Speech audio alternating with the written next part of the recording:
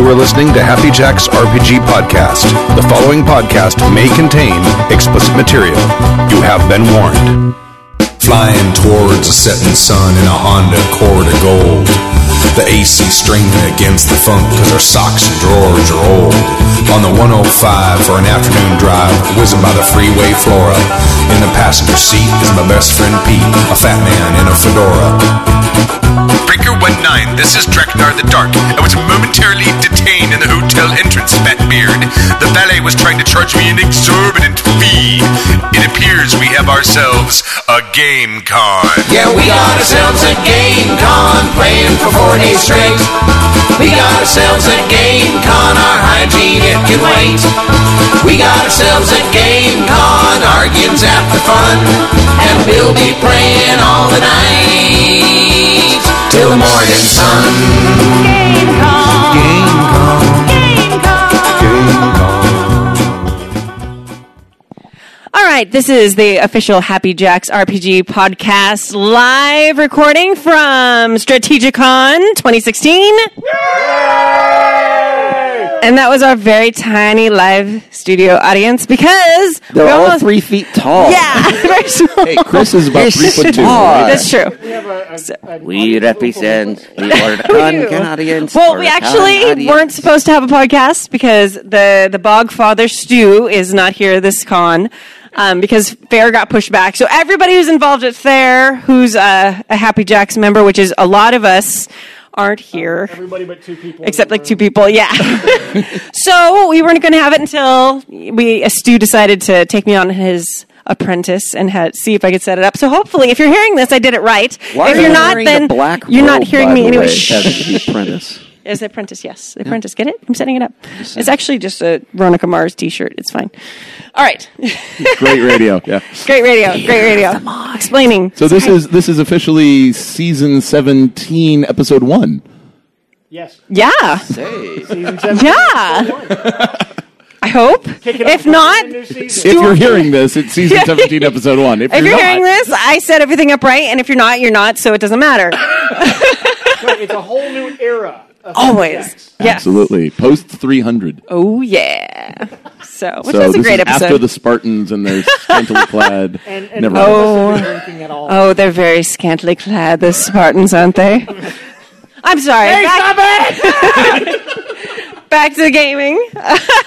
So let's see. We have our panel today. Let's see. I am Kimmy, and I actually was not running games because I'm in charge of setting up lots of technical equipment. But I'm hosting, and we have next. Oh, it's Dave 77. Hi, everyone. Both of you. No, it's fine. There are thousands of people here today. But they're very, very quiet. They're Quiet. very solemn, Very and polite. and studious. Yeah, they're waiting to hear with bated breath everything you say. Yeah, that's right. Yeah. You know, oh, and I've run 2 games, and I run another game tomorrow. Matter of fact. Nice. Yes, and I passed it. I passed the mic. And this is Jib, and we can talk about my games in a minute. And this is Kurt, and I haven't run anything yet, but I'm running tomorrow. Nice. I'm running a game tomorrow. I don't run if chased. So, Stand and fight, you bastard! and I'm very seldom chased. Right. So, And we do have some more people in the audience. We have some people That who are sounded so lonely. I don't know why. It's a sad existence, Kurt Lee. I am married. We do have some people dropping by later. They're involved in games right now, or they're in LARPs and things like that, so they are going to try and drop by later on. So we might have some additional hosts showing up. And then we have our amazing live studio audience! Who are small but mighty. They're amazing. Yes. They're all 3'2". They are fierce. So we're going to start talking about dwarves. Dave's game. No, so, no. Yeah, We're no. talking about Jib's game No, first. you're Jib. Okay, fine. Jib. Okay. Wait, which one went first chronologically? Friday. Okay, then Jib, go. Okay, so I am running 3 sessions of a game called Bad Streets, which is a powered by the apocalypse game hack that I am creating, and it is based on gritty street-level crime dramas from the 70s and 80s. So if you think in terms of like Starsky and Hutch and Toma and Beretta and Policewoman and Mod Squad, you have the exact right idea of what we're after here. Mr. Jib, what's Apocalypse World Games Live? Wait, you have to say that into the mic. I'm sorry. Talking to the mic. Okay, Hi. My name's Larry. I'm from Fontana. Really? Because I thought you were Bobcat Goldthwait. No. All right, so I came here, a long-time listener, first-time visitor here. I came here mostly for the diplomacy tournament. Yeah. So what exactly is Apocalypse World? I've really been wondering about that.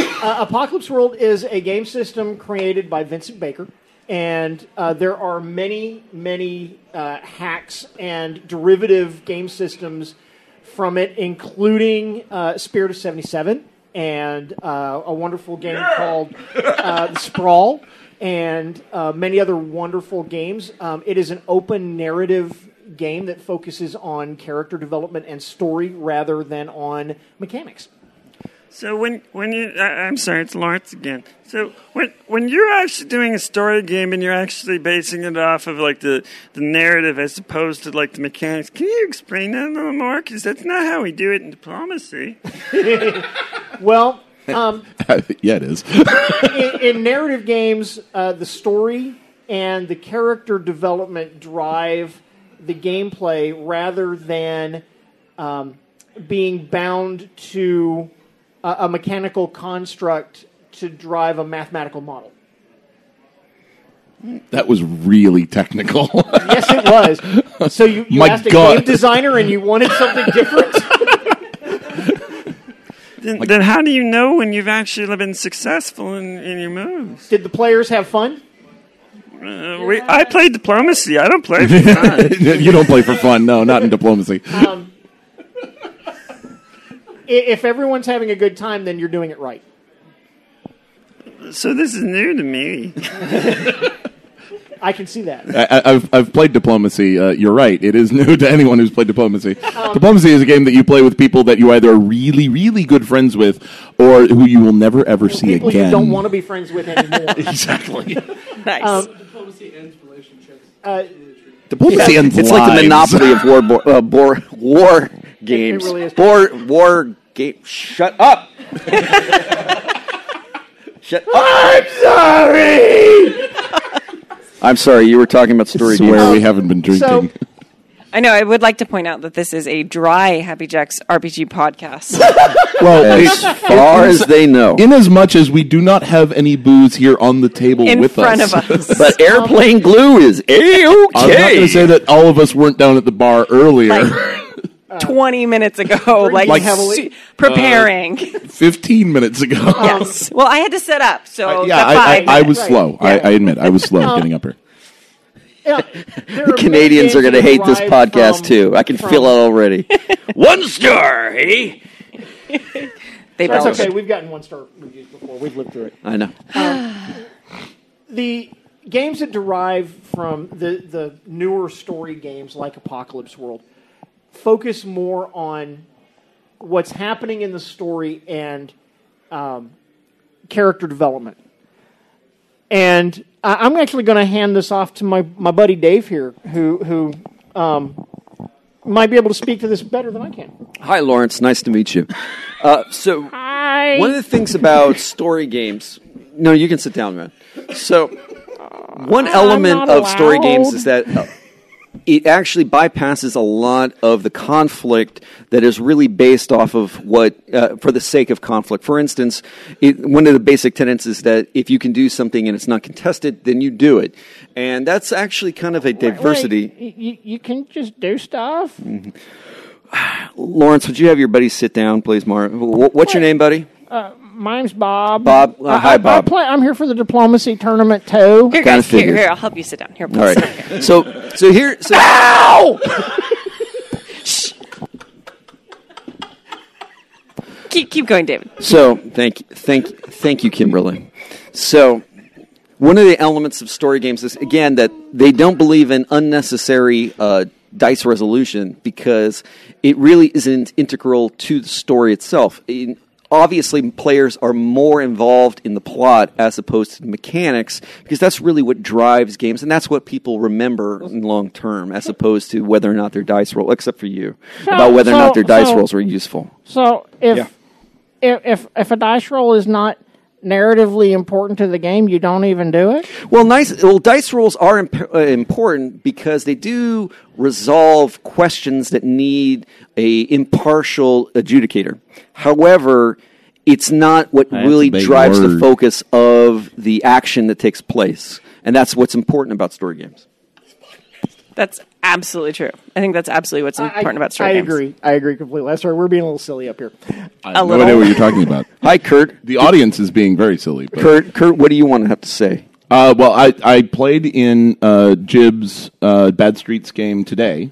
Not the one on Friday. I was busy with other stuff, but and also I couldn't get into it because his games fill up really quickly.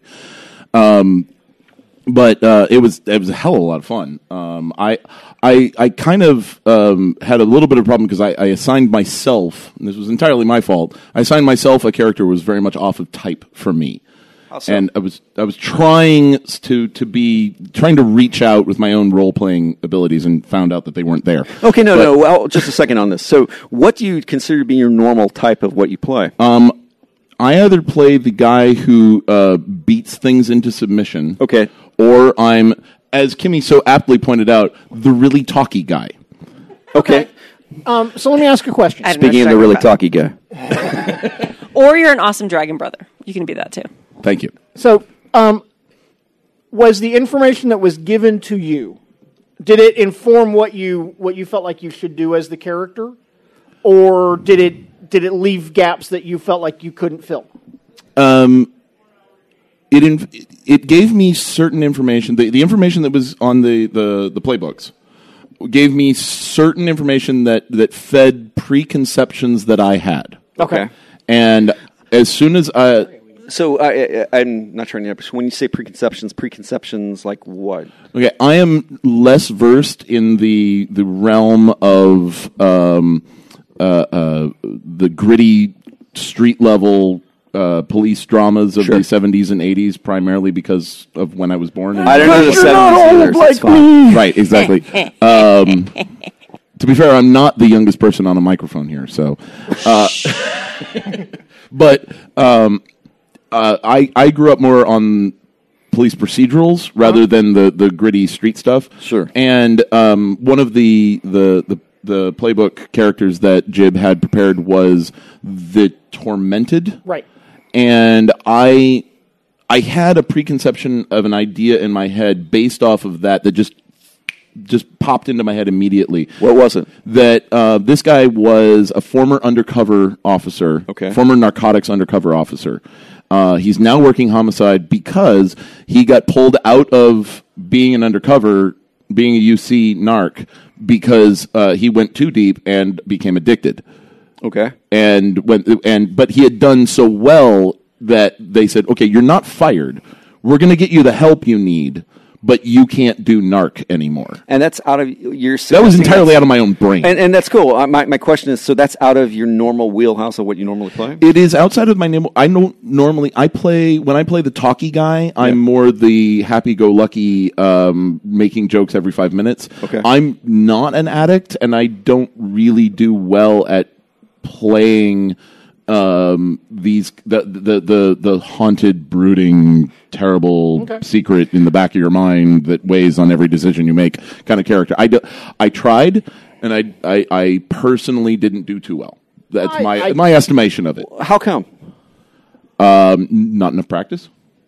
Okay, so give me an example.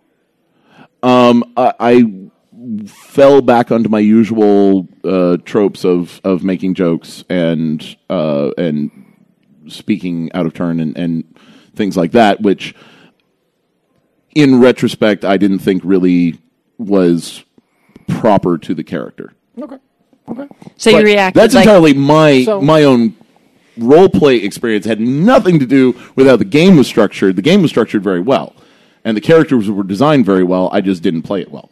That's my own estimation of my own play. There are two other players here who played in the game, and I'd like to hear from them. Come on up. Now here, you can share my mic. Here we go. Don't spit on Who are you and what makes you famous? I'm Matt. And Hi, Matt. Hi, Matt. Hi, Matt. And I'm actually one half of the Your Book is Why Day Drinks podcast, along with Tyler King, who's not here. Yes. And I was playing in Jib's Bad Streets game earlier, and it was my first. What did you play? What did you play? I was playing the Crusader, which is kind of like the... a little bit like the Tormented in that you have something in your past that drives your character. And so mine was that Jib had explained that the city we were in basically had these clubs, which were basically kind of like criminal organizations that weren't, of a slightly higher caliber than gangs. Sure. And my character and his former partner, who's now deceased, had been investigating one of the families, and they had both publicly and not so publicly tried to warn us off, and we kept investigating them, and the partner ended up dying. Now, this was before gameplay actually started, correct? Yes. Okay. And so my character was driven to try and prove that they were responsible, because he believed that they were, but try and do it a little bit more surreptitiously. So I was partnered with a player who is not here. And, I had a blast. It was my first time playing with this system. So when that background that you just described, yes, how much of it was in place before you actually started? None of it. Basically, just ran with the idea that we were, the gritty street cop drama, and that seemed to be, something that a lot of cop characters have had in the past. Partner who they cared for died, and so they're trying to either continue on, or either that or they're haunted by it. And just as an observer, what did you think of what Kirk did? Because he was stretching his boundaries. I thought he did fine. I mean, like we all kind of came up with our character concepts on the fly. Mm-hmm. So, not a lot of us had things like deeply invested in it, but I thought based off of what he had described, I thought he did fine as, with the background that you were working with. So, I mean, you may not be happy with it, but it certainly didn't detract from what my experience. I did. Maybe I set to a different standard for my own self. But. Well, if you could change part of it, what would you change? This is doubly ironic considering I would talk less. Really? Yeah. Okay. Well, that doesn't mean you wouldn't act more or act less. I should say, or be less active in the game. But you're just saying not as verbally involved, or yeah, probably.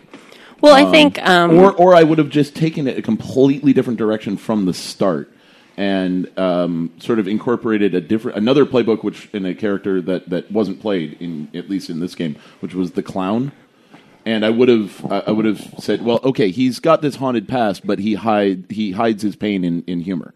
And if I had gone that direction fully, then I think I probably would have been more satisfied with how I played it. Yeah, I was going to say, just from your description of it, and as someone who's dealt with people who have addiction in their lives and things like that, a lot of times we kind of have that brooding caricature of them, of like, this is what addicts look like, this is what we see on reality Kimmy, TV. I'm right here. I'm sorry, David. Bill Roper, ladies and gentlemen, thank you. But I think Bill's that's not here. He just had a kid. Yeah, his baby was born yesterday. Yeah. But can we take a moment to say congratulations to Bill? Happy So birthday to Roper Kid. Yeah, Bill and Elspeth make cute kids. They do. They make super beautiful baby. Super cute kids. Yeah. But getting back to addiction. Fetal alcohol syndrome. No. Well said. Thanks. Super great segue there. But I think it's important also for us as RPG players to not get into that box of kind of the stereotype of things. And so I think that while you might judge yourself more harshly, I think maybe that's why other players at the table and maybe even the GM didn't necessarily think it was not well done. Because knowing a variety of people who have struggled with a number of addictions, like a lot of times they are the funniest person in the room, or they're the person that you would never guess because they've worked so hard to hide it for so long. Things like that. Yeah, I don't want to make throw a downer on the podcast, but name the top 3 greatest comedians of all time. Exactly. Robin Groucho Williams. Marx. Yep. Robin Williams and Bill Hicks, Jack Benny, Lenny Bruce. It's the sad clown kind of thing, and I Dwight Eisenhower. The way the playbook was conceived, it actually allows for that as Yeah. a variant, and I thought you did it very well. Now, there's another player in the room who played in the game, and I would like to hear from her. Yeah. You in the back. You in the back. While she's getting up to the mic. Yeah, while she's getting up to the mic, I will say that in the LARP that I've been playing in for the last 9 years, I play a functional alcoholic. You LARP? Yeah, I'm a LARPer. I've just lost all respect. Oh, please. You had no respect for me to begin with. Speaking of addiction and recovery from addiction. No, I'm sorry. Continue. All right, here. What's your name and why are you famous? Sorry. This is Chris, the Tiny Viking. Okay, so I was in Jib's game, and I believe my character type was the straight shooter. Is that Straight what? arrow. Straight arrow. Sorry. My partner. Yes.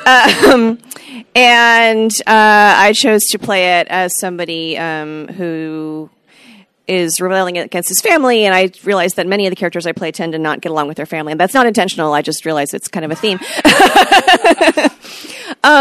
And one thing, I mean, like as Kurt just said, he and I were partners, and we didn't really play too much on the conflict between our character types. I think we could have gone farther with that from both of us.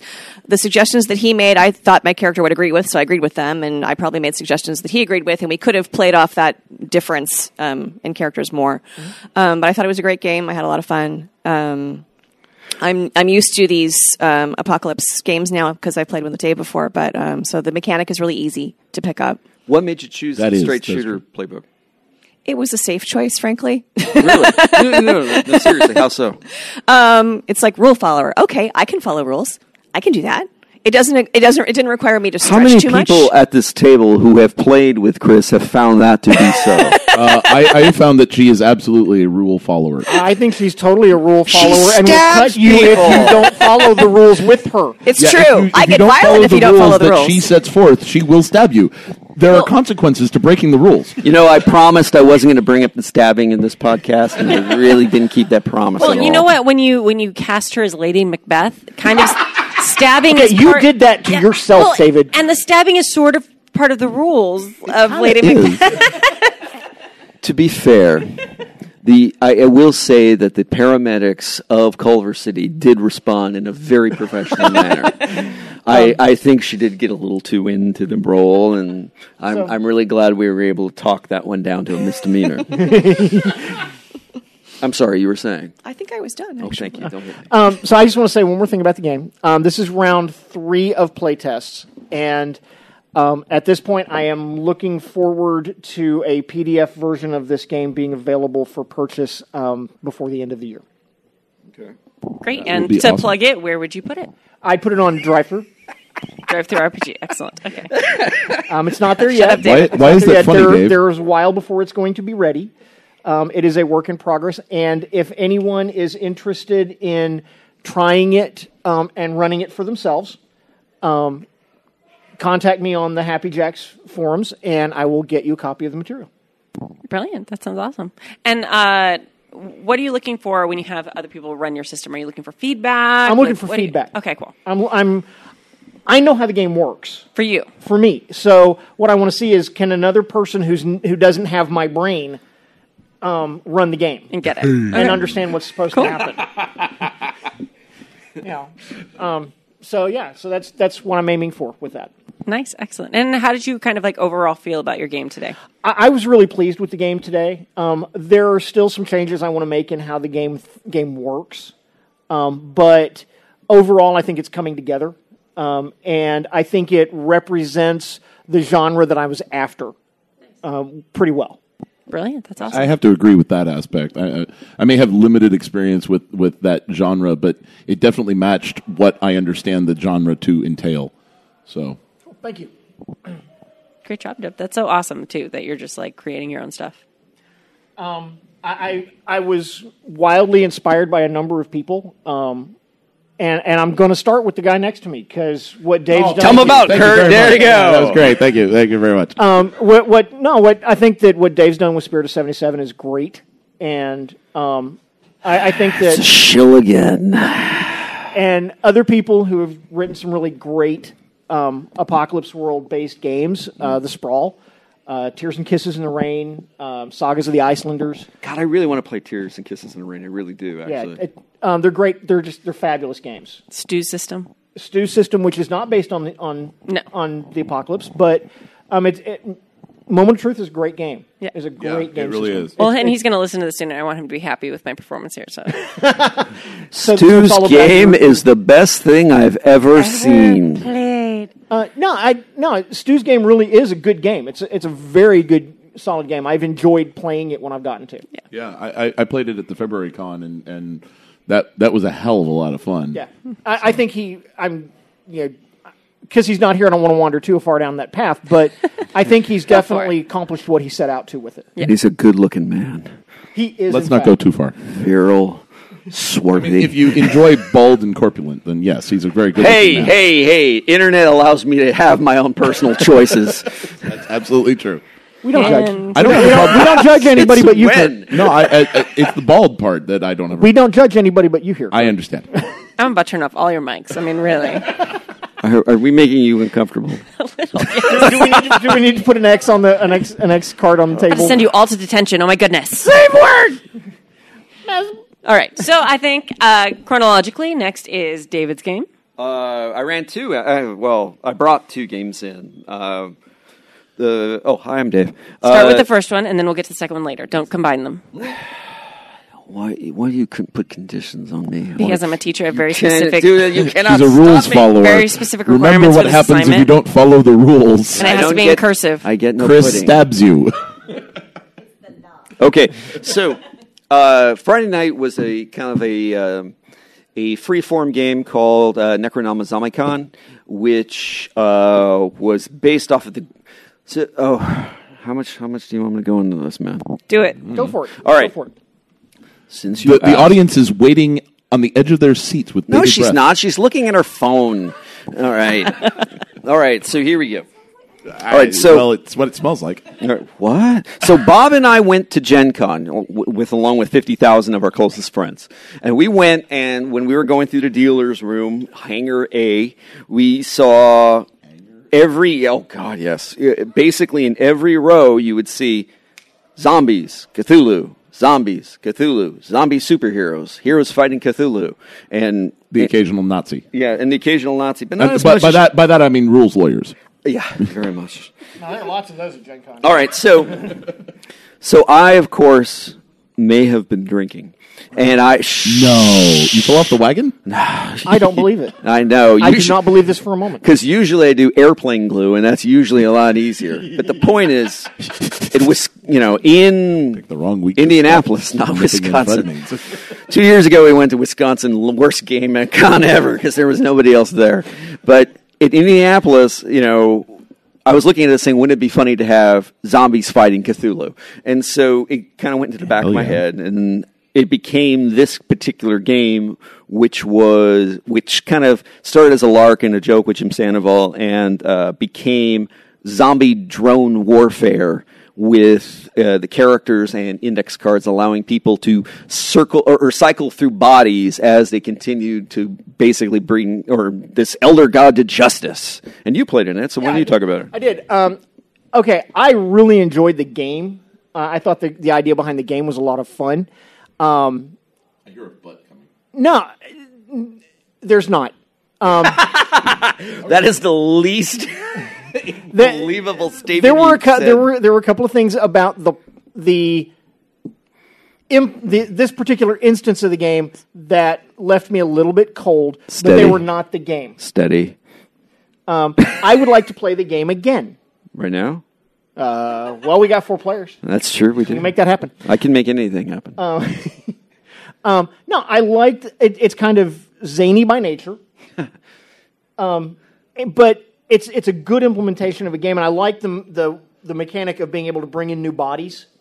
So I actually set out to kill as many bodies as I could.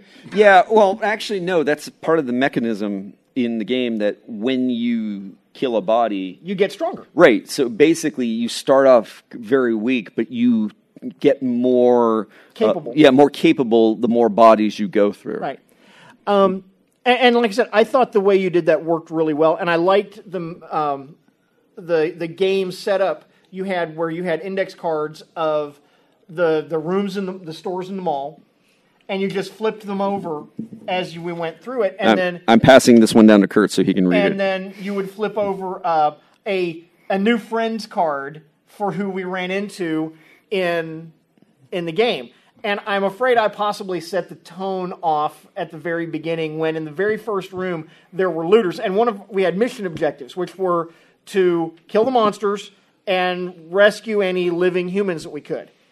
And 50% of that worked out pretty good. Yeah. And we went to the very first store. Was that store this game sweatshop? No. Oh, okay. What was the first store? It was not which has a It was absolutely not Abercrombie and Futz. It was Spanky's Gifts. It was Spanky's Gifts, that's right. But there were looters in Spanky's Gifts, and I shot them. Because a lot of people want the over the hill 40th birthday party merchandise that they want to steal, as well as bachelorette party giant penis merchandise. Right.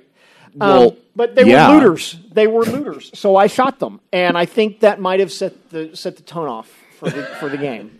You think? So it's possibly my fault. Well, a lot of it was really kind of testing different kinds of mechanisms and mechanics. Mechanisms and mechanics, that's redundant. Yeah. Well, I think we have... I was the writer there, Tim! I do writing and stuff. I write words. And, you all have the best words, the very best words. Well, no, I thought the game itself was really cool. I liked the setup. I liked the way the game thinks.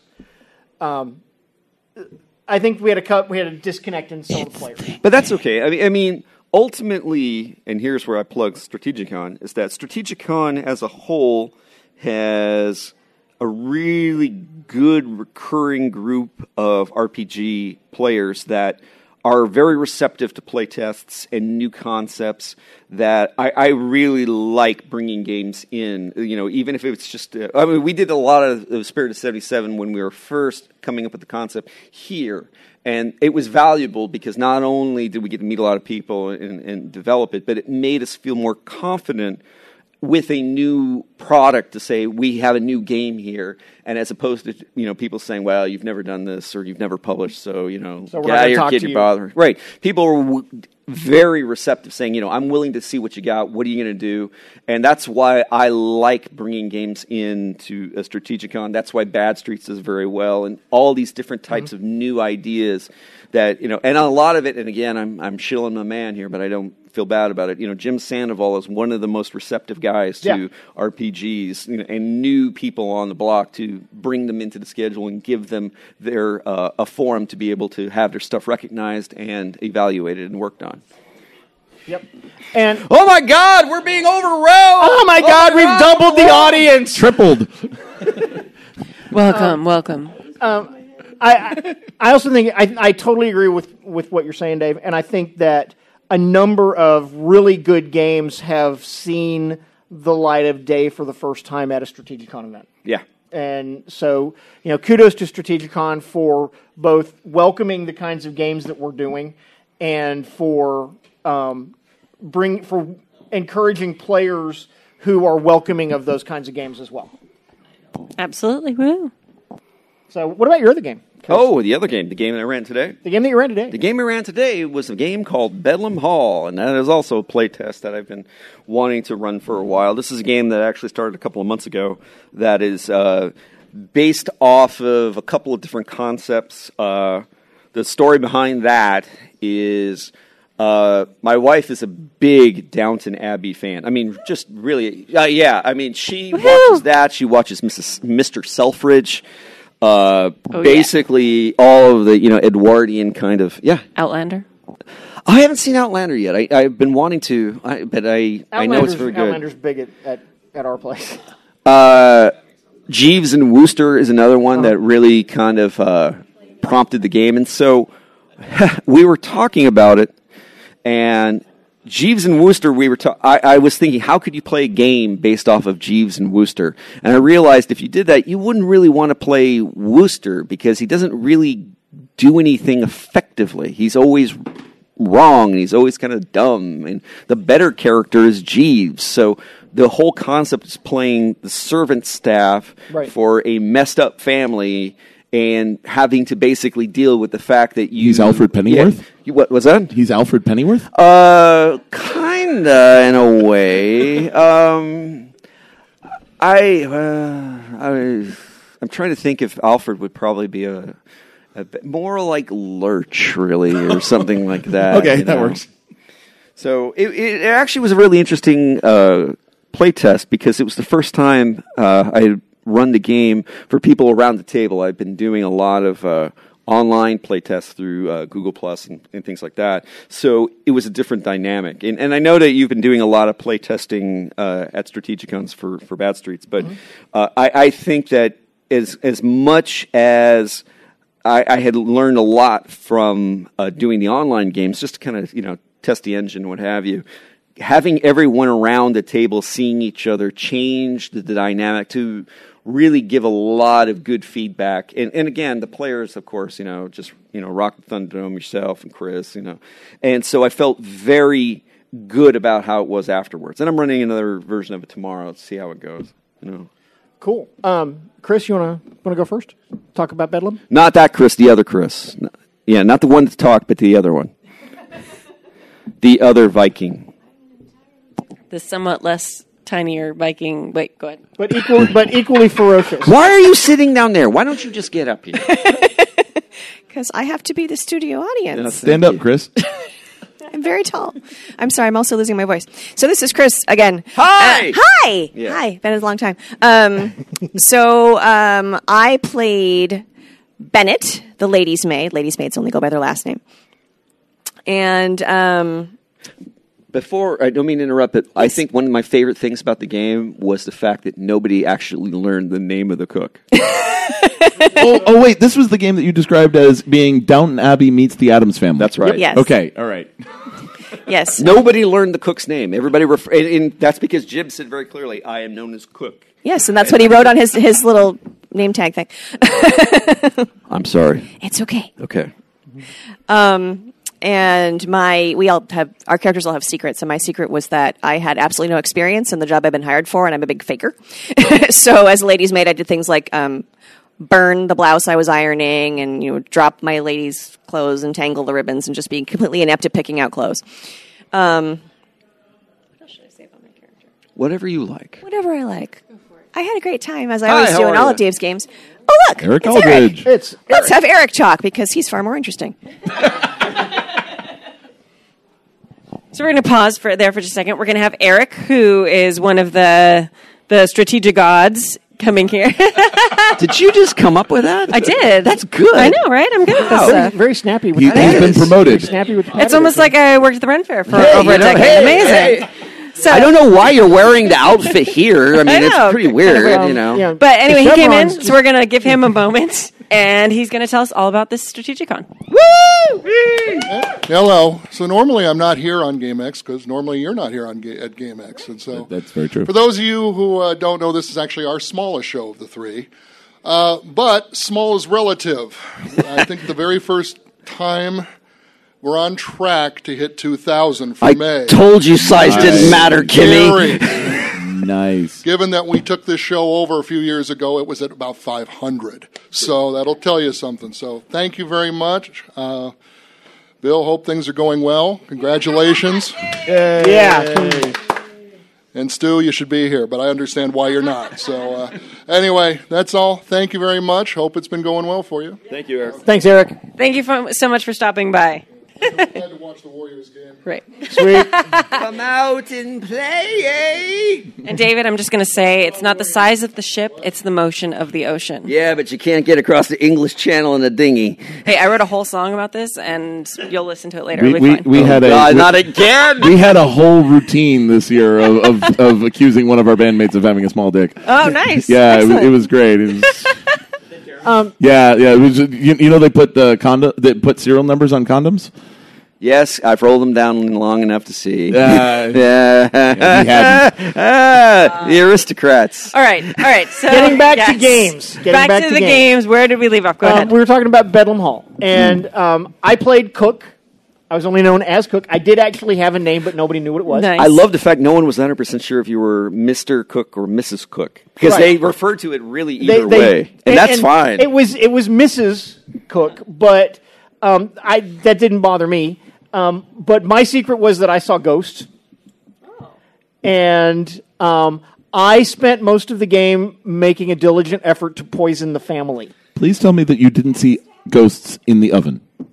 He didn't get Cook didn't get a chance to do that, but Cook decided at one point to poison everybody, and it really did play out nice because one of the mechanics is that you can basically have what's called a cruel move, where you basically get to screw everybody at the table or one person really bad, and the move was called a horrible aperitif, where everybody was poisoned simultaneously, and so Cook said, "I'm doing this," and so there were the petty force. And so Chris's character, Miss Bennett, was given the petty force to take into the family. And, of course, everybody was trying the petty force when nobody was around, except for one player who didn't know because he actually was out washing his hands. That's what gentlemen say when they pee. And because that's the only time we wash our hands in the men's room, guys. And he basically said, "No, I don't think I'm going to do that." And he was literally the only player that did not being unwell at some point during the game, and it was totally by luck. You didn't know, at any point. So that was really nice to see the cruel move work out. I really enjoyed how that played out, and then it became even more fun for me when a little later, because I had another move that allowed me to make another dish that would heal them, that would make them feel better. And I kept offering to people and be like, "No, I'm not. No, I'm not learned my lesson. Thank you very your much." Cookies. Because I already tossed mine. So horrible aperitif. That's horrible aperitif. What was just creme de banana or? They were pedophores that were. Oh, okay, all right. Hey, Matt, you played, didn't you? Hey, I want you to talk about it. Hi, Matt. Welcome back. This is the other Matt, by the way, not the one that spoke earlier. No, it's totally not the same one. It's Totally just his twin different. brother. Matt Rev 2. Yes. I played Bertrand Goodfellow, the butler. And yes, I was the one player who managed to not eat the poisoned petty force and then vomit. So I came back from going to the bathroom. And I need to interject one thing here. The pedophores were actually intended for the family, not for the all player the staff, characters, not the household, not for the staff. And I was trying to play. None of the family got to eat them because somebody, the maid Ms. Bennett, barfed all over the tray. And so of them. So my character, they're like, try these pedophores. My character, I'm trying to play, a butler. He's like, no, that's intended for the family. I'm not going to eat that until after they've had theirs. And then all of a sudden, everyone starts having explosive vomiting, and I really hate it when that happens. Yeah, that's good role play. That is good GMing, saying I'm going to make a bodily function be explosive. Well, thanks for playing. I thought it was awesome that basically all you did was tell somebody you are unwell, and they went with it. They totally went with it. Now, actually, as the creator, and again, I apologize because for the rest of the studio audience here, because this is kind of insider baseball. So you played the butler character, and you played the cook, and then you played the lady's maid, you in the back. And so my question is, when you were choosing the playbooks, and I know I asked this question about Mean Streets, what made you pick the butler, or was it just random chance, or? It was kind of random chance. I mean, it was the second time I was playing in an Apocalypse game. Okay. So I wanted to try a character who would be was a little bit more in charge. Because I had that option, and there was one character concept that didn't get picked, and I'm not certain. I don't remember if that was true or not. Or there was one that was still sitting in the middle of the table because everybody else had kind of grabbed them. And it was Butler, and something else was left. Actually, I think everything got picked. There were 6 playbooks, and all 6 of them got picked. Yeah. Okay. Well, then one hadn't been picked. 2 hadn't been picked, and then I think the ones that had not been picked at that point were the housekeeper and the butler. Okay. And you picked the butler. And you picked the butler, and then Charissa picked the housekeeper. Yes. After that. So why did you pick cook? I picked the cook because when I looked at them, the one that I thought had the most potential for mischief in the game was the cook. And why did you pick the maid? I picked the maid because the first lady's maid on Downton Abbey was a real conniving bitch, and I like that a lot. Oh, Miss O'Brien? Oh, I hate that character. O'Brien, yeah. Oh, I hate O'Brien. Well, she was Irish. She was Irish, you understand. All right, so here he says, actually getting to a specific question. So when you're picking, for those of you who have played Apocalypse World-based games or Powered by the Apocalypse games, so what drives you to pick a specific playbook versus other ones? Now, I realize that Kurt was just talking about how he went out of his wheelhouse of what he normally did and was basically wanting to spread his wings, as it were. So what are you looking for when you actually pick your roles? I was just going with what I thought might be interesting at the time based on the concept of the game. Okay. So, I mean, But just general, like, you know, when you were picking, no, you were a straight shooter, you were picking the Crusader. Yeah. Why the Crusader? I happen to like that kind of character concept in the genre of the game, because it is a little bit cliche if you know a lot about the genre, but I happen to really enjoy it. So now, Chris, I've been fortunate to survive many games that Chris has played, and That's an so I accurate know that assessment. you've played. I know Theater of the Mind. She's 5'2", if that, in tall shoes. If I stand up really straight, I'm 5'3". All right, so in the first game I've run for you, you played a vigilante where you basically shot people, right? Then you played Lady Macbeth. And then you went against character type and actually played somebody that didn't have a weapon. So when you're picking playbooks, you know, what has drawn you to particular character concepts more than others? As you know, you could have picked the housekeeper. You could have picked, you know, bloodshed, whatever I can kill. You're not wrong. I am drawn to badassery, I'll have to say that. I wound up not going that direction with the Lady's Maid. I didn't, originally I intended to be very, snooping, I'm going to uncover everybody and betray everybody, and I didn't wind up choosing to go that way. I just had fun going a different direction. But, yeah, I do like evil. And I think that it's only fair to say that as much as Chris likes to play evil characters and badass characters, Chris is a very sweet lady. Just don't get on her bad side. Hey, Kimmy. Hey, Kimmy. Speaking of bad sides, so wait, what? You've picked. Thank you, guys. By the way, so last convention was the first time you had done an Apocalypse World game, right? Yes, absolutely. And that was the one, the Shakespeare game. Yes, I played Bottom from Midsummer Night's Dream. She said Bottom. Yeah. Before you filled Who in also the whole becomes an Midsummer ass. Night's Dream. Yeah, Sorry. exactly. You played Bottom and becomes an ass, and Yes. I'm like, who's the top? All right, and me. Don't ask. Don't worry about it. Sorry, I don't know. I've been drinking. Go ahead. So now I realize that part of the reason that you had picked Bottom was because you are a Shakespeare aficionado and one of your favorite plays. But moving beyond that, what kind of playbooks? What would draw you to a certain playbook more than anything else? Because it is kind of a different thing. I mean, for other games, like when you're actually building the stats and what have you, you say, okay, I'm picking a particular role, and you have a lot more agency in terms of the mechanics you're getting to do. But those mechanics are not normally a function of a story game. The story game gives you a playbook, and then you bake in everything else, but the moves are handed to you specifically. Mm-hmm. So what draws you, or if you're going to do another story game, what would you be looking for? Well, I'm the asshole GM who doesn't let anybody see their character sheets before the game in any way. I usually have it set out. Awesome. It is sometimes awesome. not during the game either. It's Right. like, Character sheets are holding you back, man. They're holding you back. You They're holding you back. So usually when people come up to my table, is they've got folders, and each folder has like a symbol on it, and that's how they pick their characters based on whatever that symbol is. So hi, welcome. Generally there'll be something that will draw me to it. Like you had, didn't you have quotes on yours? I believe for the Shakespeare game. I did. Yeah, and so I was kind of looking through that, and I noticed the quote immediately, and I was like, oh, and that sort of was a little bit of a tell, but. Little things like that, like character hints are things that draw me to it. Whether it's a quote, whether it's a symbol of some type, a picture, something that catches my eye. I'm a very visual person, so that's usually what draws me to it originally.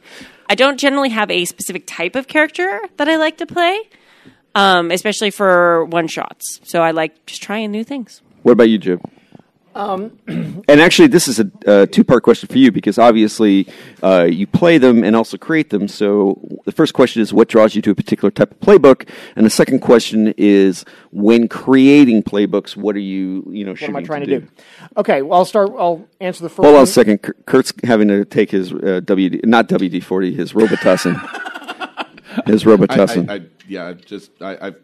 Don't worry about it. It's coffee. Well, it was empty, is what it was. Unfortunately. Boo! Like your soul. Go ahead. Wow. Okay, there's a two-part answer to the first question, which is usually I pick at random. Okay. Yeah, you've rolled dice to. I will pick your a character before. or a playbook at random and say, "Give me that," and I'm going to find a way to make it work. I know, right? I know. But if I decide I'm going to look for something, I usually look for something where I can contribute to the game, where I can create mischief in the game, where I can interact with other player characters, because that's what I want to do. I've killed enough NPC orcs over the years. I want to interact with the other player characters.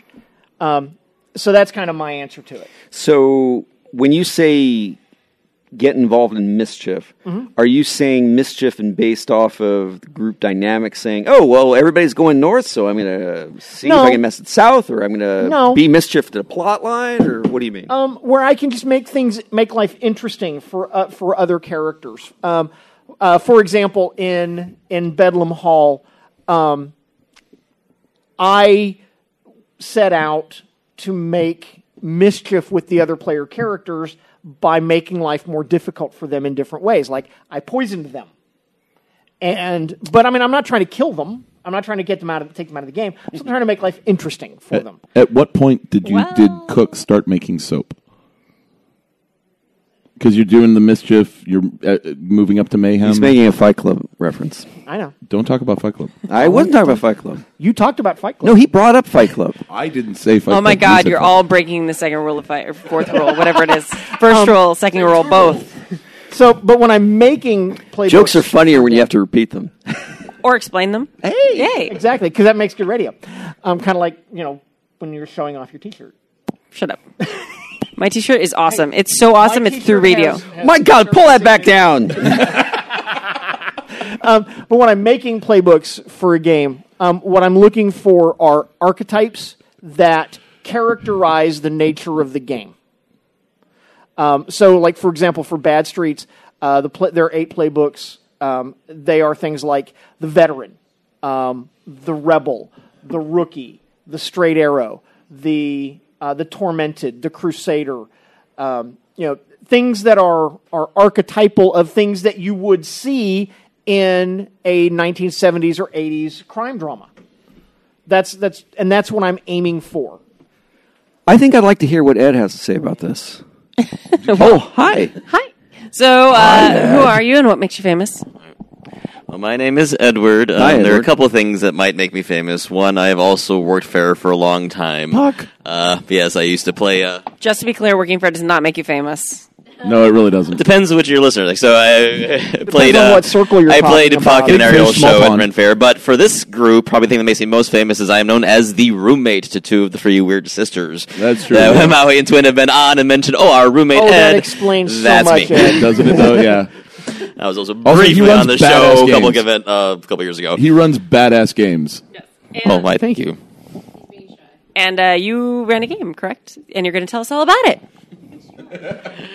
Apparently, my arm hath been twisted by quite a number of hot girls in this room. So, And a few good-looking and a few good-looking men Yes. too, as well. All right, so Yes. I ran a tabletop for the Dying Kingdoms LARP, which I know sounds like a contradiction in terms when you say tabletop and a LARP. So the short version is that we sometimes will, at conventions such as this, we'll do tabletop versions of our LARP game, which allows us to focus on more personal plot things and side quest style stuff, as opposed to a game when you have 80 people. Some people don't get as much personal attention to the course of a camping weekend that others do. At this particular event, I was running a table in the land, our Dying Kingdom's land of Skanos, which is essentially the Vikings. We have a couple of players who are from there, and the concept was that the Jarls and various lords of that land were gathering because someone decided they wanted to pick a high Atheling, a high king of the Vikings, to unite them all. But the guy who was proposing this is one of my character's brothers, who is basically her enemy, and who kind of essentially... So, don't tell her this because they suspect it but don't have facts. Had slowly poisoned the father. So if you're listening, shh, tell no one. It's okay, nobody's listening. They're all drinking right now. We're not streaming. They're not listening right now. Exactly. Damn. So, what? She had been exiled as part of her backstory, and then her brother has slowly poisoned her father to die and has now taken over and was trying to make a play to be the High King. But then this other Skanos that she had met in an earlier table with somebody else, who she apparently has an affection for, was going to try and oppose him. And so they have the big gathering, the Ting, we stole from like the Thing from the Viking show, to elect. And so the two candidates are yelling at each other. And so some seer comes out and says, you have to go on a quest, prove your heroism, and go kill this frost white wyvern we've got up in the north. What was their hair like? What was their hair like? You know, because in Viking, everyone has great hair. Yeah. Well, their hair was pretty good. Lots of braids, lots of words. We have shield maidens and that kind of thing. I mean, you should see. We actually have one of our players is a woman who actually plays a guy, but she puts on a full crepe hair beard with braids and everything as one of our Skanos men. You don't see a lot of female dwarf women. Pretty much. Yeah.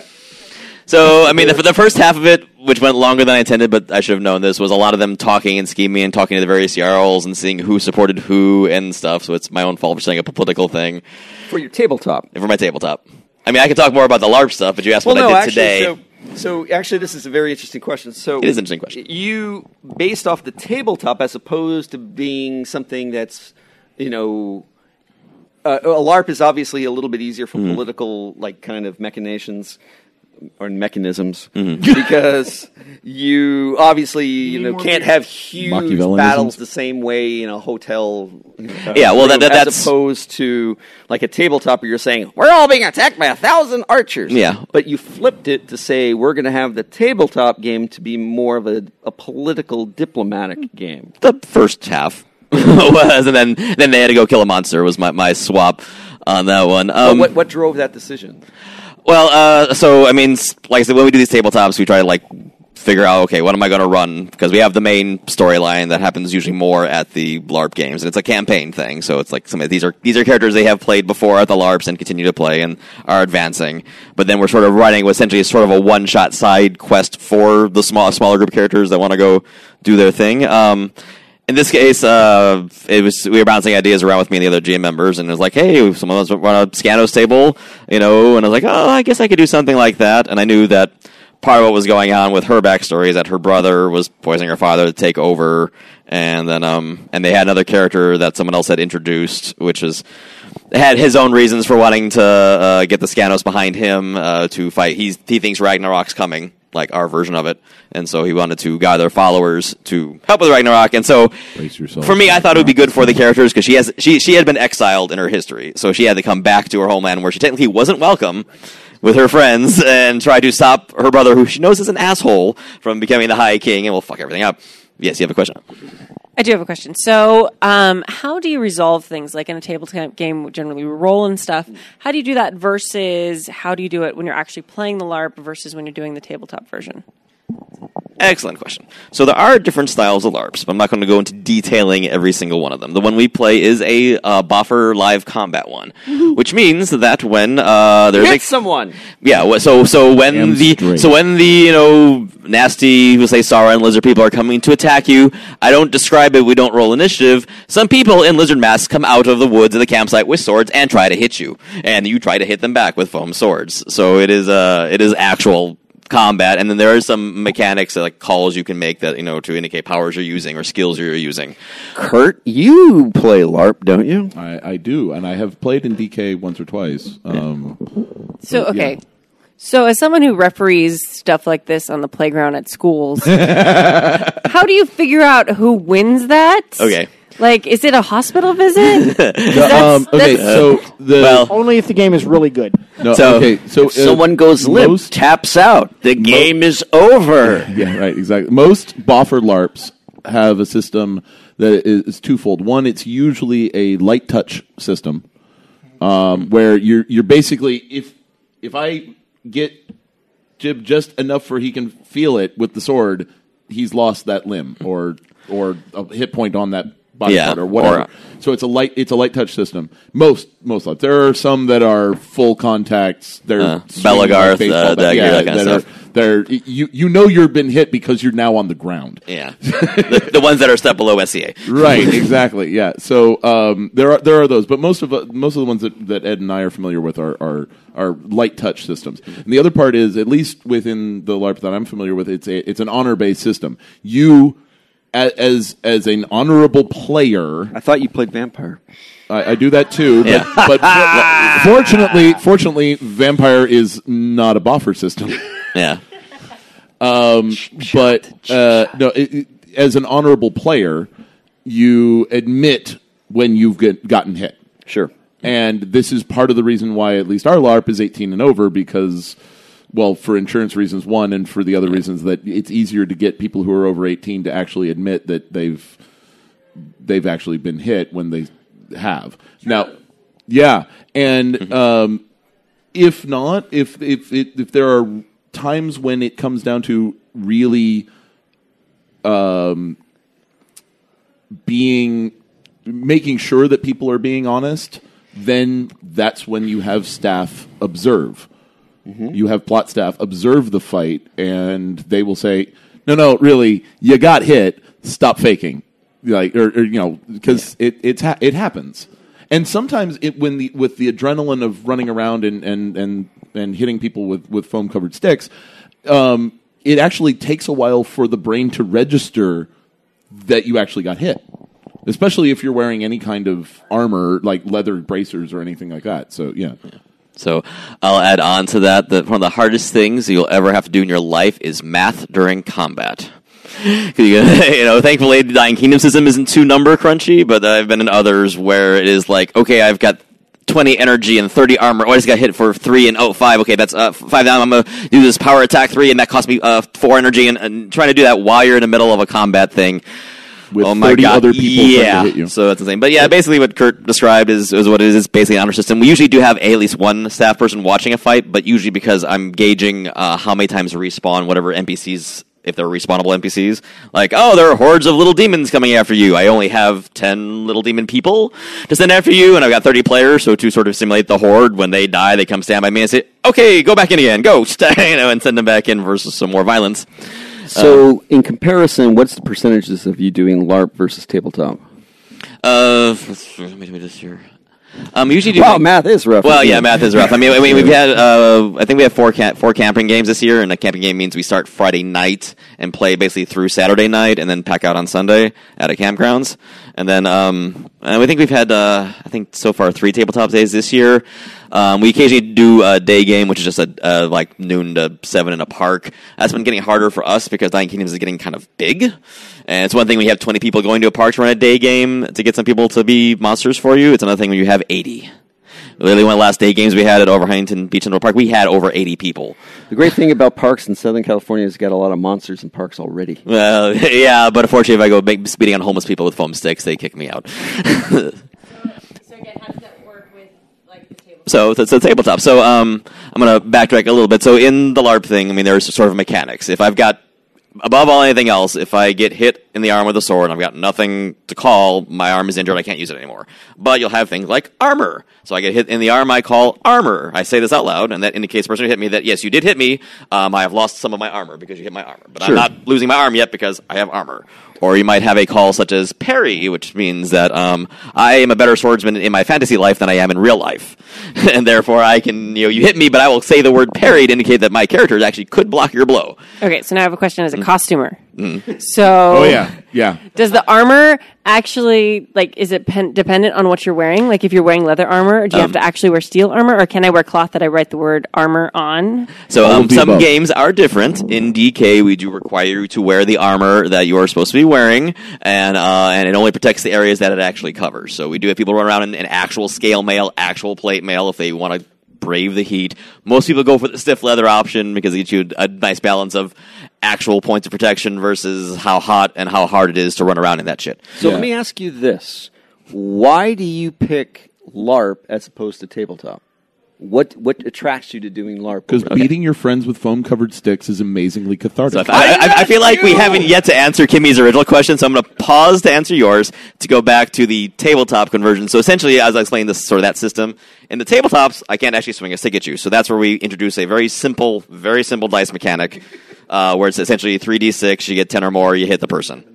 If the person has a shield, the target number is a little higher to hit them because they have a shield. Mm-hmm. But then beyond that, if I hit you, use the same rules from your LARP game. Do you have armor? Then you can call your armor to say you don't take damage from it. Do you have a parry? You can call your parry off your sheet. But in our system, you have only so much of that you can use per combat. So when that's gone, then now you're taking hits. So we basically put a sort of I would call a dice roll patch on top of basically the LARP rules. You don't force people to teach two systems.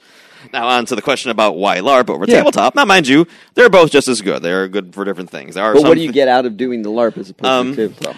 I would have to say probably from costumes. Costumes is a big part of it. It really I would honestly say, and I know because you've had podcasts about this, in fact I think even Chip's been on it, would be the immersion. It's surprisingly immersive.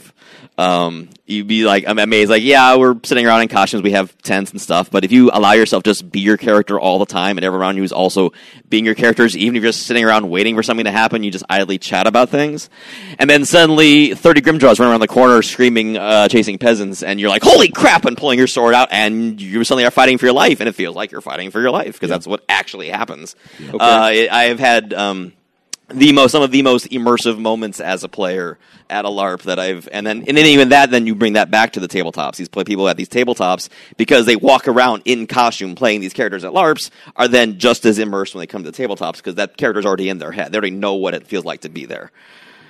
What about you, Kurt? Because I know you do a different system, so I'm curious. Yeah, the LARP that I'm most closely associated with is it's called AOKP. It's the Artorian Order of the Knights of Pendragon. I thought you did Pillars Assault, too. I did for a while. Okay. And my wife is at that game right now, actually. Go Pillars Assault. Peace. Yeah. So ours is even lighter on the mechanics than most other LARPs. If you get hit in the arm, you've lost the arm. There is no armor. And if you get hit in the torso, you're dead, and there is no armor. So we don't bother with the math. Math is hard. Math in the middle of combat is amazingly difficult. Okay, but what draws you to it? The immersion is a huge part of it. It absolutely is. There's for the combat aspect. There's the aspect of I can say around a tabletop, you crest the ridge, and there are 35 orcs waiting for your paltry band of 5 adventurers. Roll initiative. And, okay, yeah, there's a little twinge of, oh, shit. But you crest the ridge at a park, and there's, 14, 15 people wearing actual orc masks and carrying weapons that are 5 feet long or whatever, or they're carrying shields that they're banging them against or carrying swords and banging them against their shields, and that's legitimately terrifying. Even though in the back of your mind it's fake, it's foam, it won't hurt, but there's still this immersion aspect of crap. There's a pucker aspect, which is awesome, and then in theater LARPs, which AOKP is also sort of half boffer, half theater LARP. You have a question. What's a theater LARP? So theater LARPs are more like Pillars Assault is a theater LARP. There's combat is not adjudicated via beating people with sticks, or there isn't combat. and you're either you've got conflicts adjudicated by rock paper scissors, or you just talk it out, and it's as if you're in a play, and you're talking out whatever the problems are. And if there happens to be a conflict that requires combat or something more physical, you take it off camera. You take it off, away from everybody else. You have a little out-of-character discussion about how it usually with a plot staff member, and then you come back in and, okay, by the way, he wiped the floor with me, or whatever. And can I just interject, because one other system you reminded me of is Houses of the Blooded. Has a very fate-based style thing where you have these tickets. They're essentially like fate points, but they call them something else. And it's kind of like negotiate. I'm going to give you this thing, so you have to do the thing. Oh, well, I'm doing. You spend more to not do them, and it becomes so much more of a negotiation. You decide story-wise who's going to win, who's going to lose if it comes to a conflict thing. And there can be some wonderful aspect, not just the catharsis of beating people with sticks, but also the wonderful aspect of physically acting out what you're doing. I had a couple of years ago in AOKP, my girlfriend at the time and I choreographed out a trial by combat, because it's a medieval style LARP, Arthurian mythos, and trial by combat was absolutely a way to adjudicate a difference between two characters or two people in that time frame. And I'm not a bad fighter. I'm actually a fairly decent fighter, and she wasn't, but she was playing a vampire. And so my skill versus vampiric strength, and she threw me around the field like a rag doll. And I had to play that up, but it was fun. That's hot. I like that. It was cool. Tell me more. It was a lot of fun. Tell me about that. It was and then really she cool. bit him a lot later. That wasn't part of the LARP thing. Safe word! Okay, go on. But yeah, just physically acting out what it is that you've been describing at a tabletop can be really, really cool. And you're doing pratfalls and you're doing stage fighting and things like that sometimes, which can be really. Oh yeah, you're doing pratfalls and stage fighting, and that can be really fun. I think to point out, because I said a lot of it too. I mean, we as staff do our best, but because you talk about different kind of people at the tabletops. You got people who are the crunchy and the mechanic ones. You got the people who are the theatrical ones.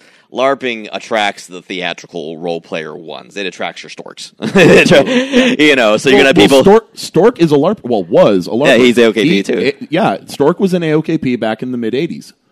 Yeah. So you get that kind. So when you have not just the GM or supply people trying to give you things to make you immerse, but when basically the other players are doing the same thing, the people who are the really good LARPers from my consideration are ones who will, when they're bored, find something to talk to that other person about and keep them in character, or even start a little argument about why did you do this? Why did you go looting people on the body instead of continue with the fight? You do not loot the dead bandits until all the bands are actually dead. Because they were there. And that's actually been a source of minor conflict. Our DK is not a player versus player game. So if you're actually at the point where you want to kill a fellow player, it's can we pull it back and discuss it? What's going on? We try to have all the players be on the same side. But still, you have no, you don't stop to loot the bodies until everyone else is dead. And the guy who's more the roguish going, well, I still want that money. So. I'm still agreeing to that. It says so on my character sheet. Bodies on the floor. So, and then going back to the beginning of the conversation, you mentioned being a teacher at recess. I've actually made that comparison of the difference between being a player at LARP versus someone who's running it. Is that when you're the player, you're the kids at recess running around, and then when I'm watching the fight as someone who's on staff, and I'm the recess monitor, I'm making sure they don't fall off the jungle bars too hard or something like that. Oh, before I forget, shut up, Tim. Okay. Oh, okay. Make sure we get that out of the way. He's not here, but I wanted to make sure that Tim listens. We tangented at this point, fierce. Tim goes, any other questions you wanted to... Why are they picking on the new guy? Newbie. Proby. Get it right, FNG. So any other questions along this tangent line of LARP discussion? No. Yeah, I need the mic back. How do you feel that, because we've been talking about kind of story-driven games, how do you feel the different people react differently to their characters? Do you see a big difference? Do they take more initiative when they are at the tabletop type sessions, or versus in real life? Do you feel people who are maybe not so driven towards combat in the actual recess smashy outdoor sessions. You have to mention recess. I know. I'm sorry. That's totally what it reminds me of. Like every single time, I'm like, no, put the sticks away. Stop it. You're actually not too far off. No, I know, Yeah. and that's why it's exactly what I do a lot. But versus like how do you find? I guess my question is, do you find more players or some players are more comfortable with the tabletop as they're being introduced to the LARP, and then or that they're interested in the LARP right away? I'm just going to let you talk because I'm not really making sense. Go. Well, yeah, trying to figure out what you're trying to ask, because I mean, as far as like participating in the actual combat part, I mean, if someone is a character who doesn't normally do combat, then odds are if at the tabletop they're more likely to get just tossed into it accidentally because you're there, I'm throwing the creatures at you, you can't get away from it. Whereas at a LARP, when the players usually outnumber the NPCs at least 3-1, if not more, then yeah, you can hide in the back and not avoid the fight if you really want to, because I'll try to find you, but I can't always do so. I'm trying to, because you went a little about the question. I have a bit on that because Mary's been in AOKP for years, and well done. She does not. She doesn't enjoy fighting. She does. I mean, she has done so in the past, but it's not her favorite part of LARP. One of her favorite parts about Pillar's Assault is that it's not a boffer LARP. She enjoys the theater style LARP. Now, you put dice in front of her and a character sheet, and she will beat the snot out of whatever it is that's going on. But she is not a physical person. And so she physically has complications with actual combat. I'm a more physical person. I really enjoy boffer combat. I also enjoy throwing down dice and beating the snot out of an orc, virtually speaking. Yeah, that's actually a really good point, because one of the, I don't want to say call it a drawback, but the aspect of a live combat boffer LARP is that if you want to be a good swordsman, yeah, you can buy the skills and the stats with your character points to have things, but in the end, real world skill is going to help you a lot more than just having a couple of extra defenses. And so there are people who are that good with a boffer sword that they don't need to get a whole lot of stats. They can spend their points elsewhere because they're hard to hit, because they're just that damn good. So that's actually a really good point, that people who may avoid combat because they're just not that good at combat will be more likely to jump into it in a tabletop where it is more just what dice do I roll. But is that fair? It's the real world. It is the real world. I will say that it is. Well, yeah. I mean, I'm not saying it is. I will say that it is equal, but it is not equitable. Okay.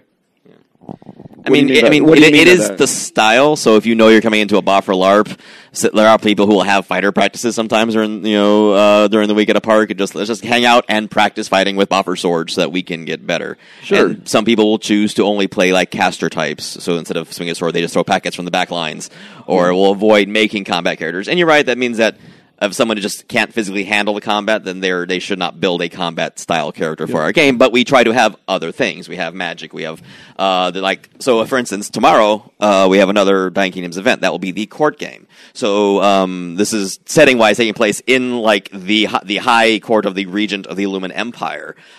There shouldn't be any sword fighting because there are quote unquote guards around. This is a chance for people who make more political build characters to then now get in there and negotiate and be like world leaders style things. So we try to cover the different aspects of what is it your character wants to do, and we try to incorporate that aspect into our games and at campers too. Sometimes, like I know this, Erin said there in the audience at one point, her character has recently become relatively a political power in the land of Colbaron, and there's been a couple games in there where she didn't do a lot of actual fighting at the game. No, she ran around and told other people what to do the whole damn weekend. Yeah, and that's a perfectly valid strategy sometimes. That sounds really fun. Telling other people walking what to around do. and telling people what to do. Yeah, Isn't that just called being a teacher? I think we're starting to see a pattern. I thought that was called growing up Kimmy. Right. Oh, I'm sorry. I meant, isn't that Here being she a vice comes principal? growing up Kimmy. But with less paperwork? There's a reason I chose this career path. No. Yes, there's lots of paperwork. I did the sassy move. We have 7 days, guys. 7 days till summer starts. Let's hang in there. 7 days. All right. All right. Thank you so much, Ed. That was actually very, very interesting. I've never really thought about the comparison. Like I've talked about LARPs, talked about RPGs. I've never talked about like the comparison and the combining of those things. So that's actually very interesting. DK is a lot of fun. If people are interested, they should contact. All right. Well, Dying Kingdoms, we have a Facebook page. You can also contact us through Meetup. We're on Meetup, which is where we put all our events are scheduled. And then Dying Kingdom, no, it's dkplot@gmail.com is the plot email. You can find us on Facebook. Oh yeah, it is also an 18 and up LARP because it keeps the insurance rates down. Is the main reason. And then here's a little note: if you want to check out a live combat style LARP, we recommend you come and be what's known as an NPC or a cast character, because we do need people to play the monsters that they fight and the villagers that they rescue and the merchants they haggle with. So that's a great way to, because we'll charge for Camper Weekend like $50 to come play it because we had to pay for the campsite fee and all that stuff. We'll minimal charging, maybe $10. Sometimes we'll just comp you if you come NPC for us. So it's a great way to come in. You don't need a costume because you just come in wearing blacks. We have some generic costuming we give people. We have weapons for you to use. You can try it out without having to commit to the whole, I'm Kimmy, I have to make a glorious outfit for my character that she gets to. Yeah, she gets to. So my one question with that is, do I have to wear an orc mask? Okay. No, Right. no, absolutely not. Okay, I can be the pretty orc. I just can put a sticker on my forehead that says orc. Or you might not be an orc. Maybe Okay. you're playing a different. I've Currently, the issue are Sauron, which are lizard people, come up from the The Amazon princess with a really cool outfit. Yeah. Okay. Just kidding. I'm just kidding. considering Kimmy can bench press me. That is not true, but I could probably I definitely could deadlift you. Yeah. I might be able to back squat you. Okay. So, all right. That sounds hot. All right. Moving on. Right. All right. Next game. I've lost track of what day we're on. We were talking about Saturday. Today's Saturday. games. Today. Today's games, Excellent. yeah. So today's games. I think Saturday. we cleared through them. Yeah. So that's, That's it. Yeah. Yeah. I'm running a game tomorrow. What you running? I am running I've decided that I am a little burnt out on Vampire. I know that's an absolute lie. It's an absolute lie because I'm currently playing in 3 Vampire the Masquerade tabletop campaigns. So, All right, so you have Are you reason to be burned out. I'm taking a break from running Vampire is what I should say. So I am, but I can't leave the D10s at home. So I'm running Wild Talents. Yay! Sorry, that was super exciting. Sorry. Yeah. Wait a minute. We need the stew movement. Yeah. Yeah. So I'm running Wild Talents tomorrow. It is a one shot that I used to kick off the campaign that I'm running at home. So pre-gen characters. And how can people sign up for the game that you're running at home? They would need to go out to sign up on the sheets for the game sign up that is out there that Jim has so carefully set out. Why, that would be Jim Sandoval. That would be Jim RPG Sandoval, who just coordinator. walked into the room. Yeah, exactly right. No, I'm wanting to know exactly how we get to your home. No. That no. For the campaign already is full. So I meant for the one shot that I'm running tomorrow, the con game. I used this one shot. I used this con game setup as a one shot to introduce my campaign players to Wild Talents because they are unfamiliar with the system entirely. So the Yahtzee dice mechanic and Yahtzee mechanic. Yeah, exactly. That's actually It's a really good way of describing it. You're looking for pairs, That's 3 of a annoying. kind, full house, whatever. You're looking for matched sets. So, But it's amazing. It is. It's great. It's not It's like freaking the fun. game your grandma used to play. My grandma never played, but yeah. Yahtzee, I mean. Yahtzee. Oh, no, she played Yahtzee. Okay. Yeah. All grandmas played Yahtzee, I think. So, but it's comic book superheroes, and it should be a hell of a lot of fun. I've created some very cool characters in a world setting that I've written from scratch. That one of the line items that I put into the world setting description was because this takes place in what we think of as the real world. Disney and Warner Brothers zealously prosecute any violations of their existing intellectual property. So if you suddenly find that you have superpowers and you want to call yourself Spider-Man, Warner Brothers Disney is going to crack down on that shit, and their lawyers are going to be all over you. If you want to, so you actually have to be Fox. Disney owns Marvel, so I'm not talking about the movies. They own Marvel Comics. I know. I'm just being a dick. Yeah. Continue. So their lawyers will come after you, and Warner Brothers will come after you if you decide that you want to be called Batman. But one of my characters for tomorrow's game has actual bat-like powers. She can fly, she has really amazing hearing, and she is a detective, and she's from Romania. So I took the Romanian word Liliacul, which means bat.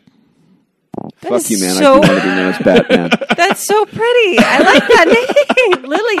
Liliacul, yeah. Liliacul, it's the Romanian word for bat. Jim, my next con badge needs to say Batman. I am Batman. No, that's also taken. The tick. The tick is right, exactly. So I had to, I just had to look it up, and I have another character who's basically a multiple man clone called Duplicado. So yeah, I mean, so does he wear a luchador mask? There's nothing that says he can't. Because if he's not wearing a luchador mask, fuck you. I did not That's for the first time in a long while. I did not actually come up with the look of the characters.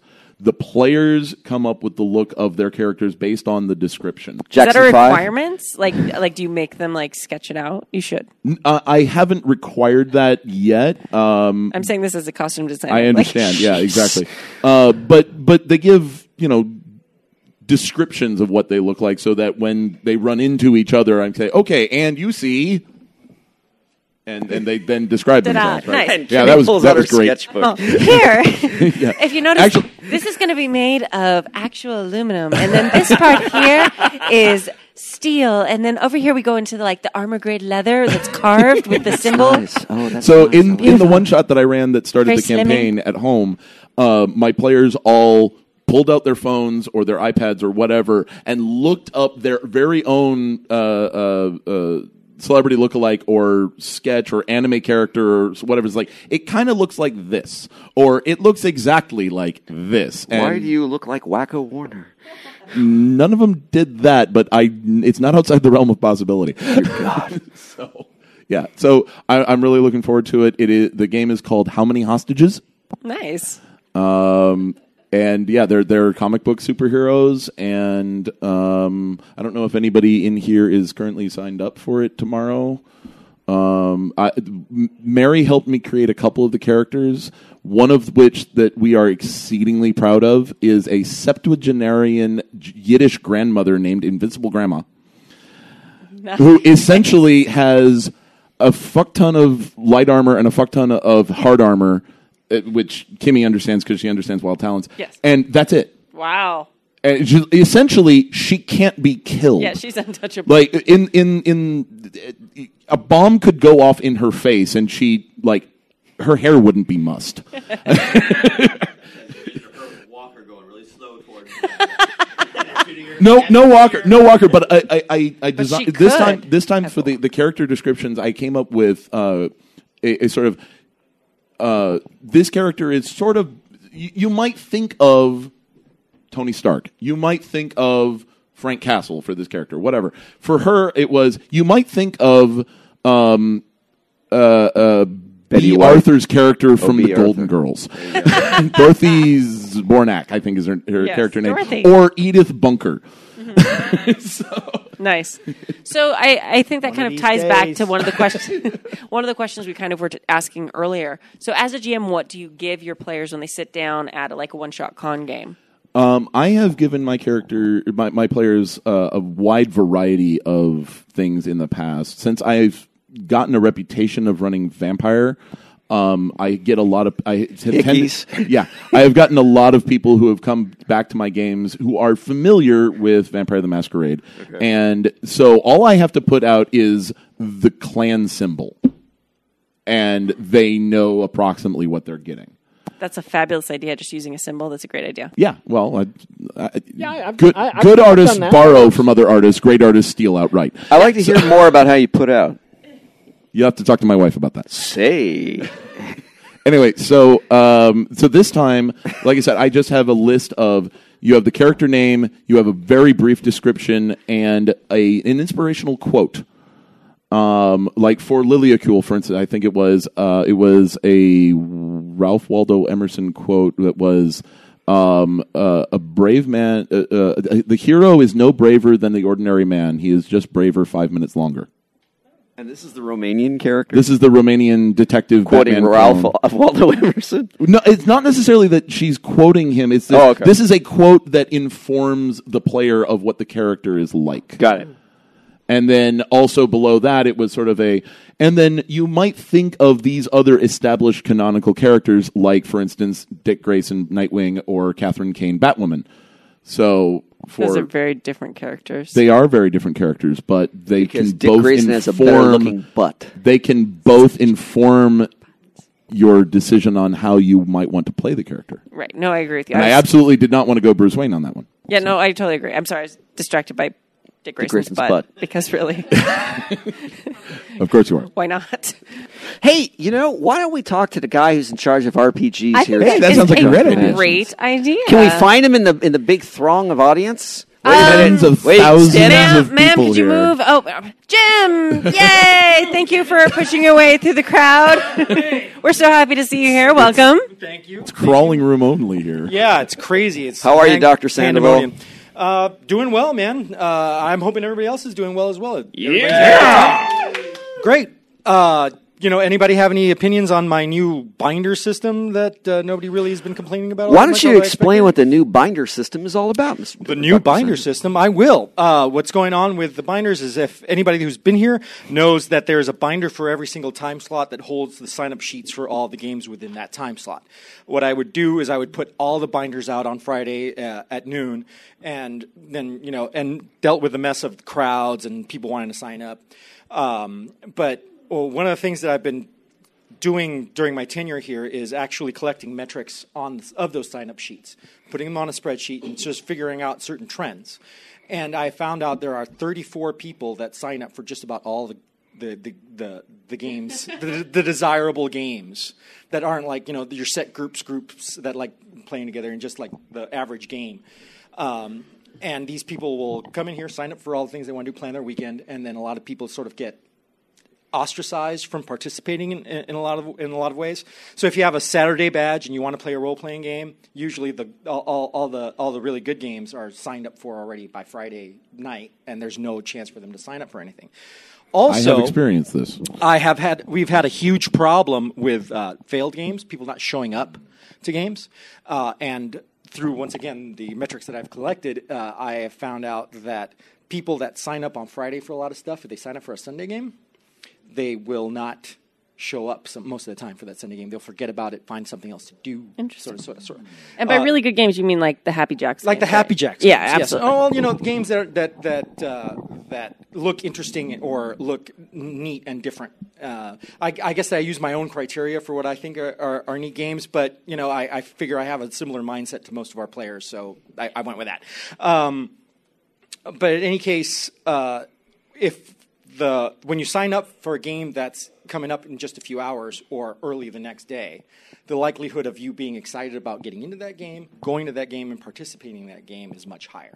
So after this con, I'm going to basically just figure out how that worked out and see how many failed games I had at the end of the week and see if it actually changed anything. But I haven't received a whole lot of negative feedback about the binders. There was some initial grumbling because people like planning their weekend ahead of time. Gamers tend to be planners. They tend to be planners. But the way that I see it is if you really want to be dead set on planning, that's what the pre-reg is kind of for. Yeah, if you can sign in the first If you can sign in, 10 yeah, seconds. it's the Comic-Con craziness of just pressing the button over and over again, trying to get into what you want to get into. But it's a work in progress. I'm just trying to make it as fair to everybody as possible and trying to get as much of the games to go off as well as possible. And there are certain things that I can and can't do about that. Like I can't track people down that were responsible for failed games and go, you're bad. There's nothing I can do like in that. But I can try to arrange things in a way that makes it easier for people to access the games that way. I think it's a very equitable solution. It actually No, works it is. out really well. The one thing that I always worry about with my games, and they almost always fill up, so I don't know why I worry about this, is my game going to actually go? Right. Because do I have enough people signed up for the game for it to actually run? And I kept going over to the RPG sign-up table and say, can I take a look at this? Oh, wait, of course people haven't signed up for it because you haven't put the binder out Right. for people to sign up.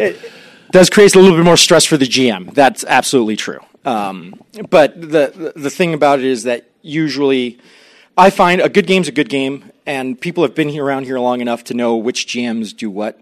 It's the newer people. It's the newer people that I want to bring in and give them a broader scope of things to access. And that's good for the con. It's good for the GMs. It's good for the players. It's good for everybody. Yeah.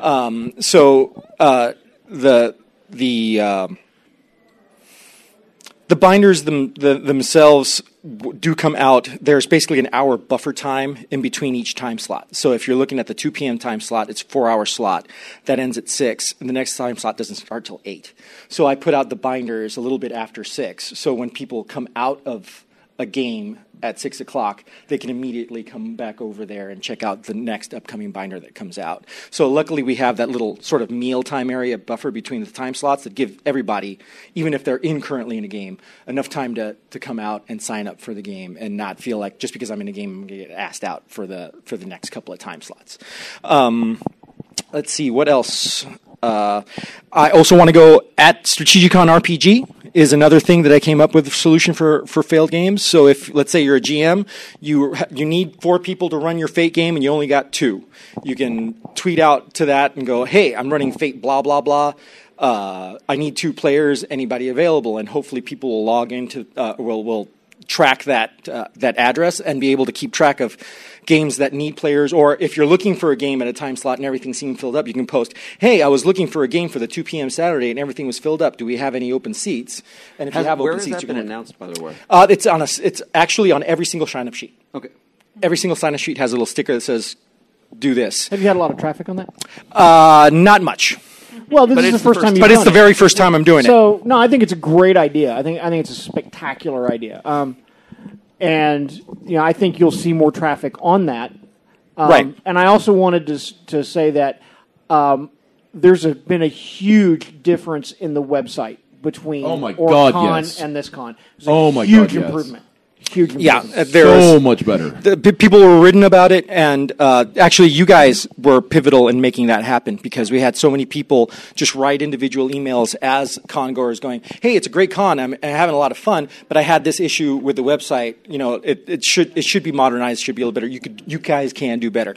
So the fact that it was done tactfully for the most part, and the fact that it was basically an outreach program from the con-goers themselves really sort of motivated the powers that sort of manipulate that into improving what their commitment to making it better. He got our fruit basket.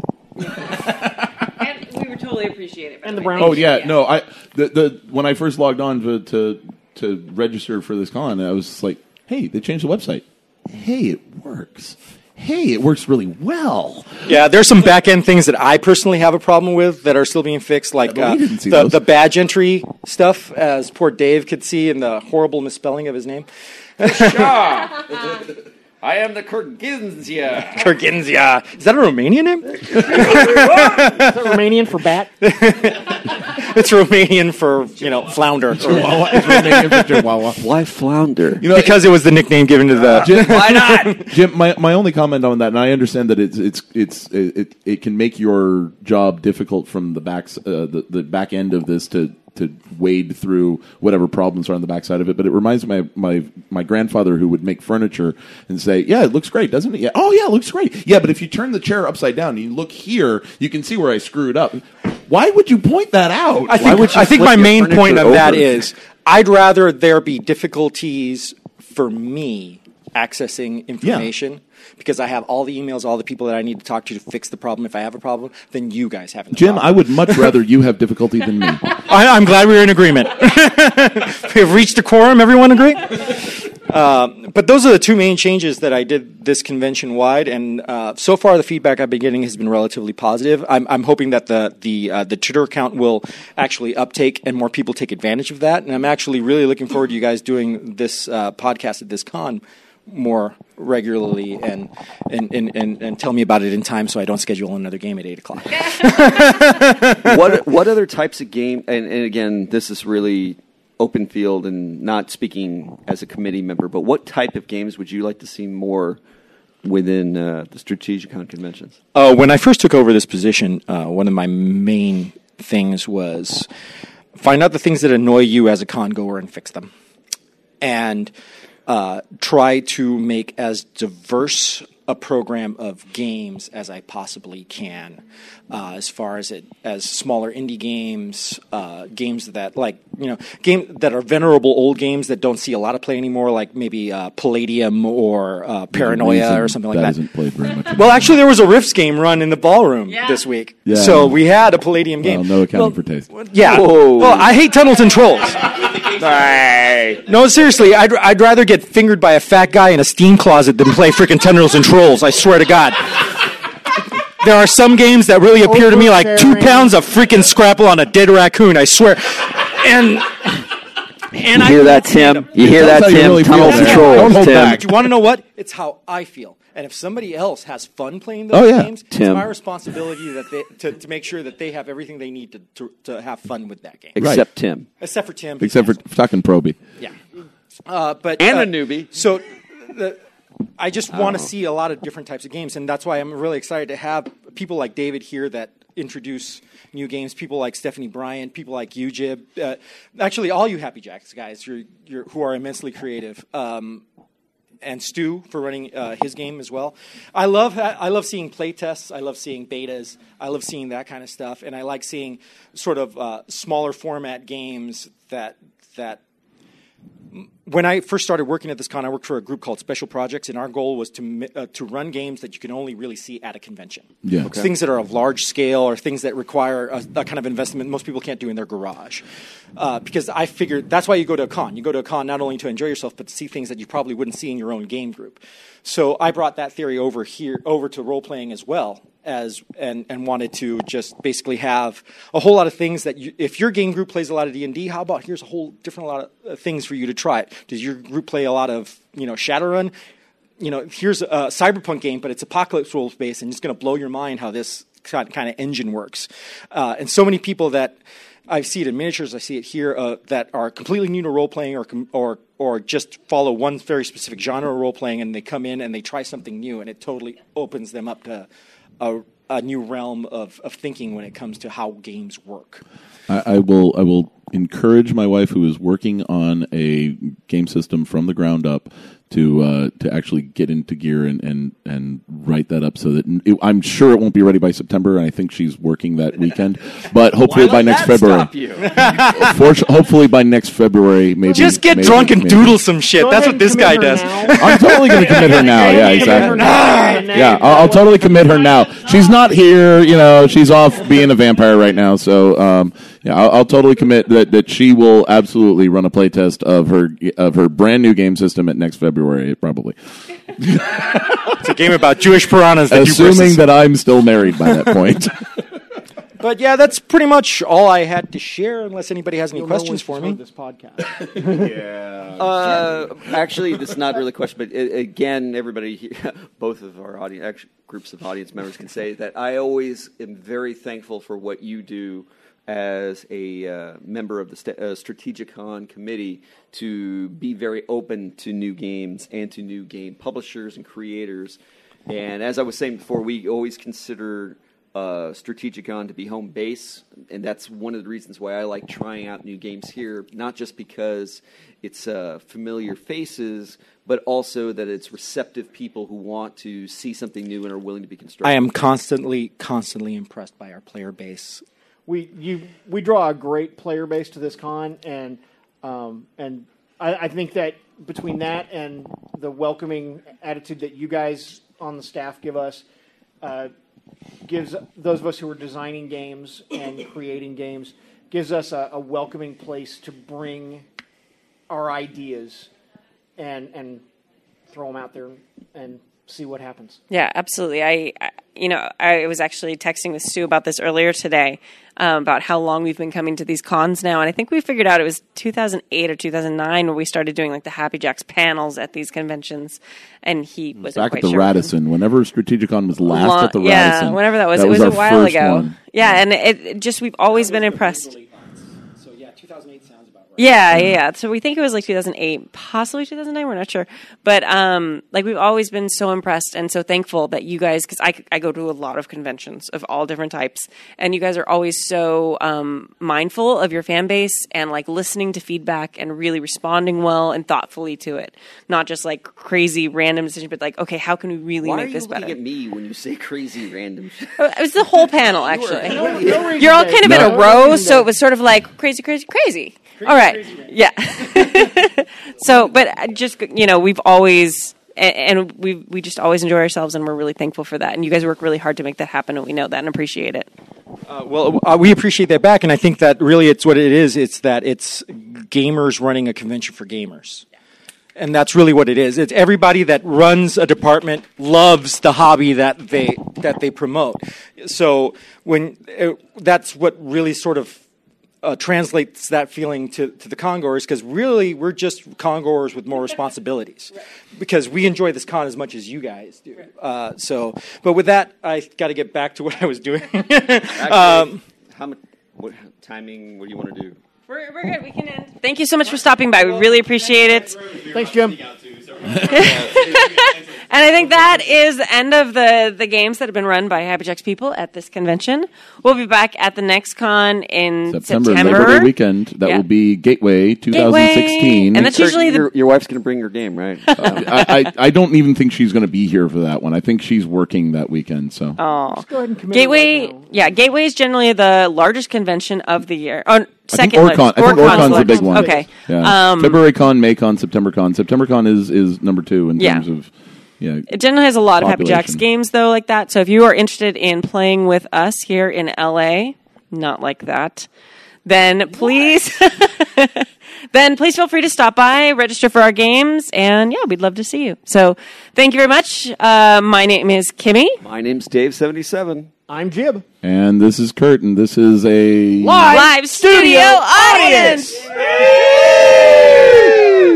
Thank you very much, and Happy Jacks. So we're listeners of Happy Jacks RPG podcast. We get all our game news from douchebags galore with reckless abandon. As always, you can find us at happyjacks.org. Michigan to you can also find us on Instagram and Twitter at Happy Jacks RPG. We're also on Facebook. Thank you for joining us for Happy Jacks RPG podcast, pursuing the RPG hobby with reckless abandon and angry beer. Production. Well, not beer. We don't have beer right now. I'm actually very sad about that. Okay, we're going to find beer. Bye. Thanks, people. Beer.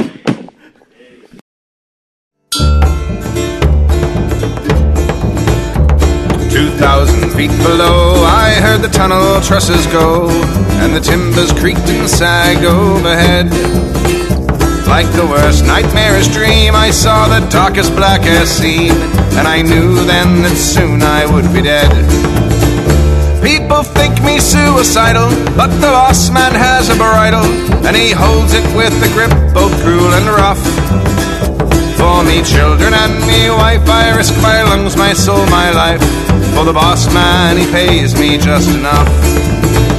Keep your pity to yourself, bask in your megawatts of wealth. Think nothing of the blood that feeds our wives. See me right there on the news, enduring endless interviews, while I wait here for the good air to expire. Oh, my labor burns a fire, sending power down that wire, so that you and yours in comfort won't complain. While the smoke it billows black from those tall satanic stacks, while I work here in conditions inhumane. But it's you who's cruel and mean with your gigantic plasma screen. Your conspicuous consumption drives me here. Behind your picket fence, as your porch light burns intense, you know nothing of our plight, our pain, our fear. Keep your pity to yourself, bask in your megawatts of wealth. Think nothing of the blood that feeds our wives. See me right there on the news, enduring endless interviews, while I wait here for the good air to expire.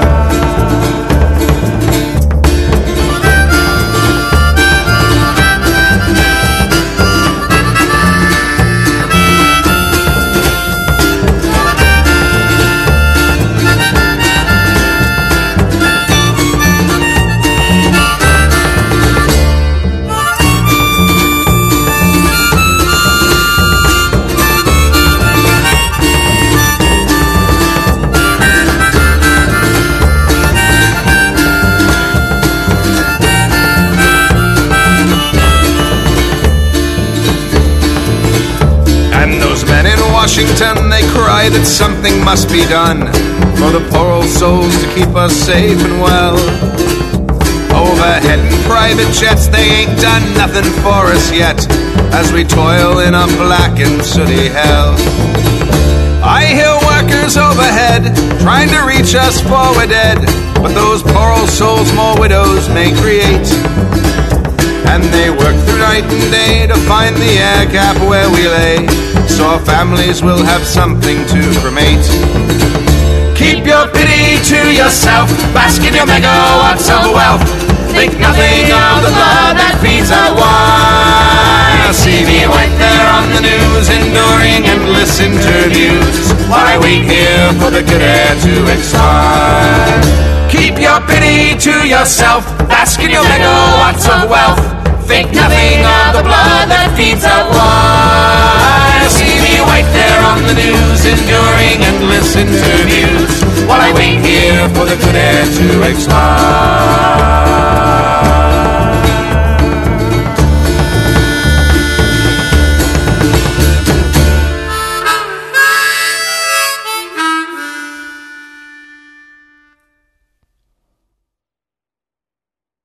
The preceding program has been a presentation of the Angry Folk Media Empire. Bum bum bum bum bum bum bum bum.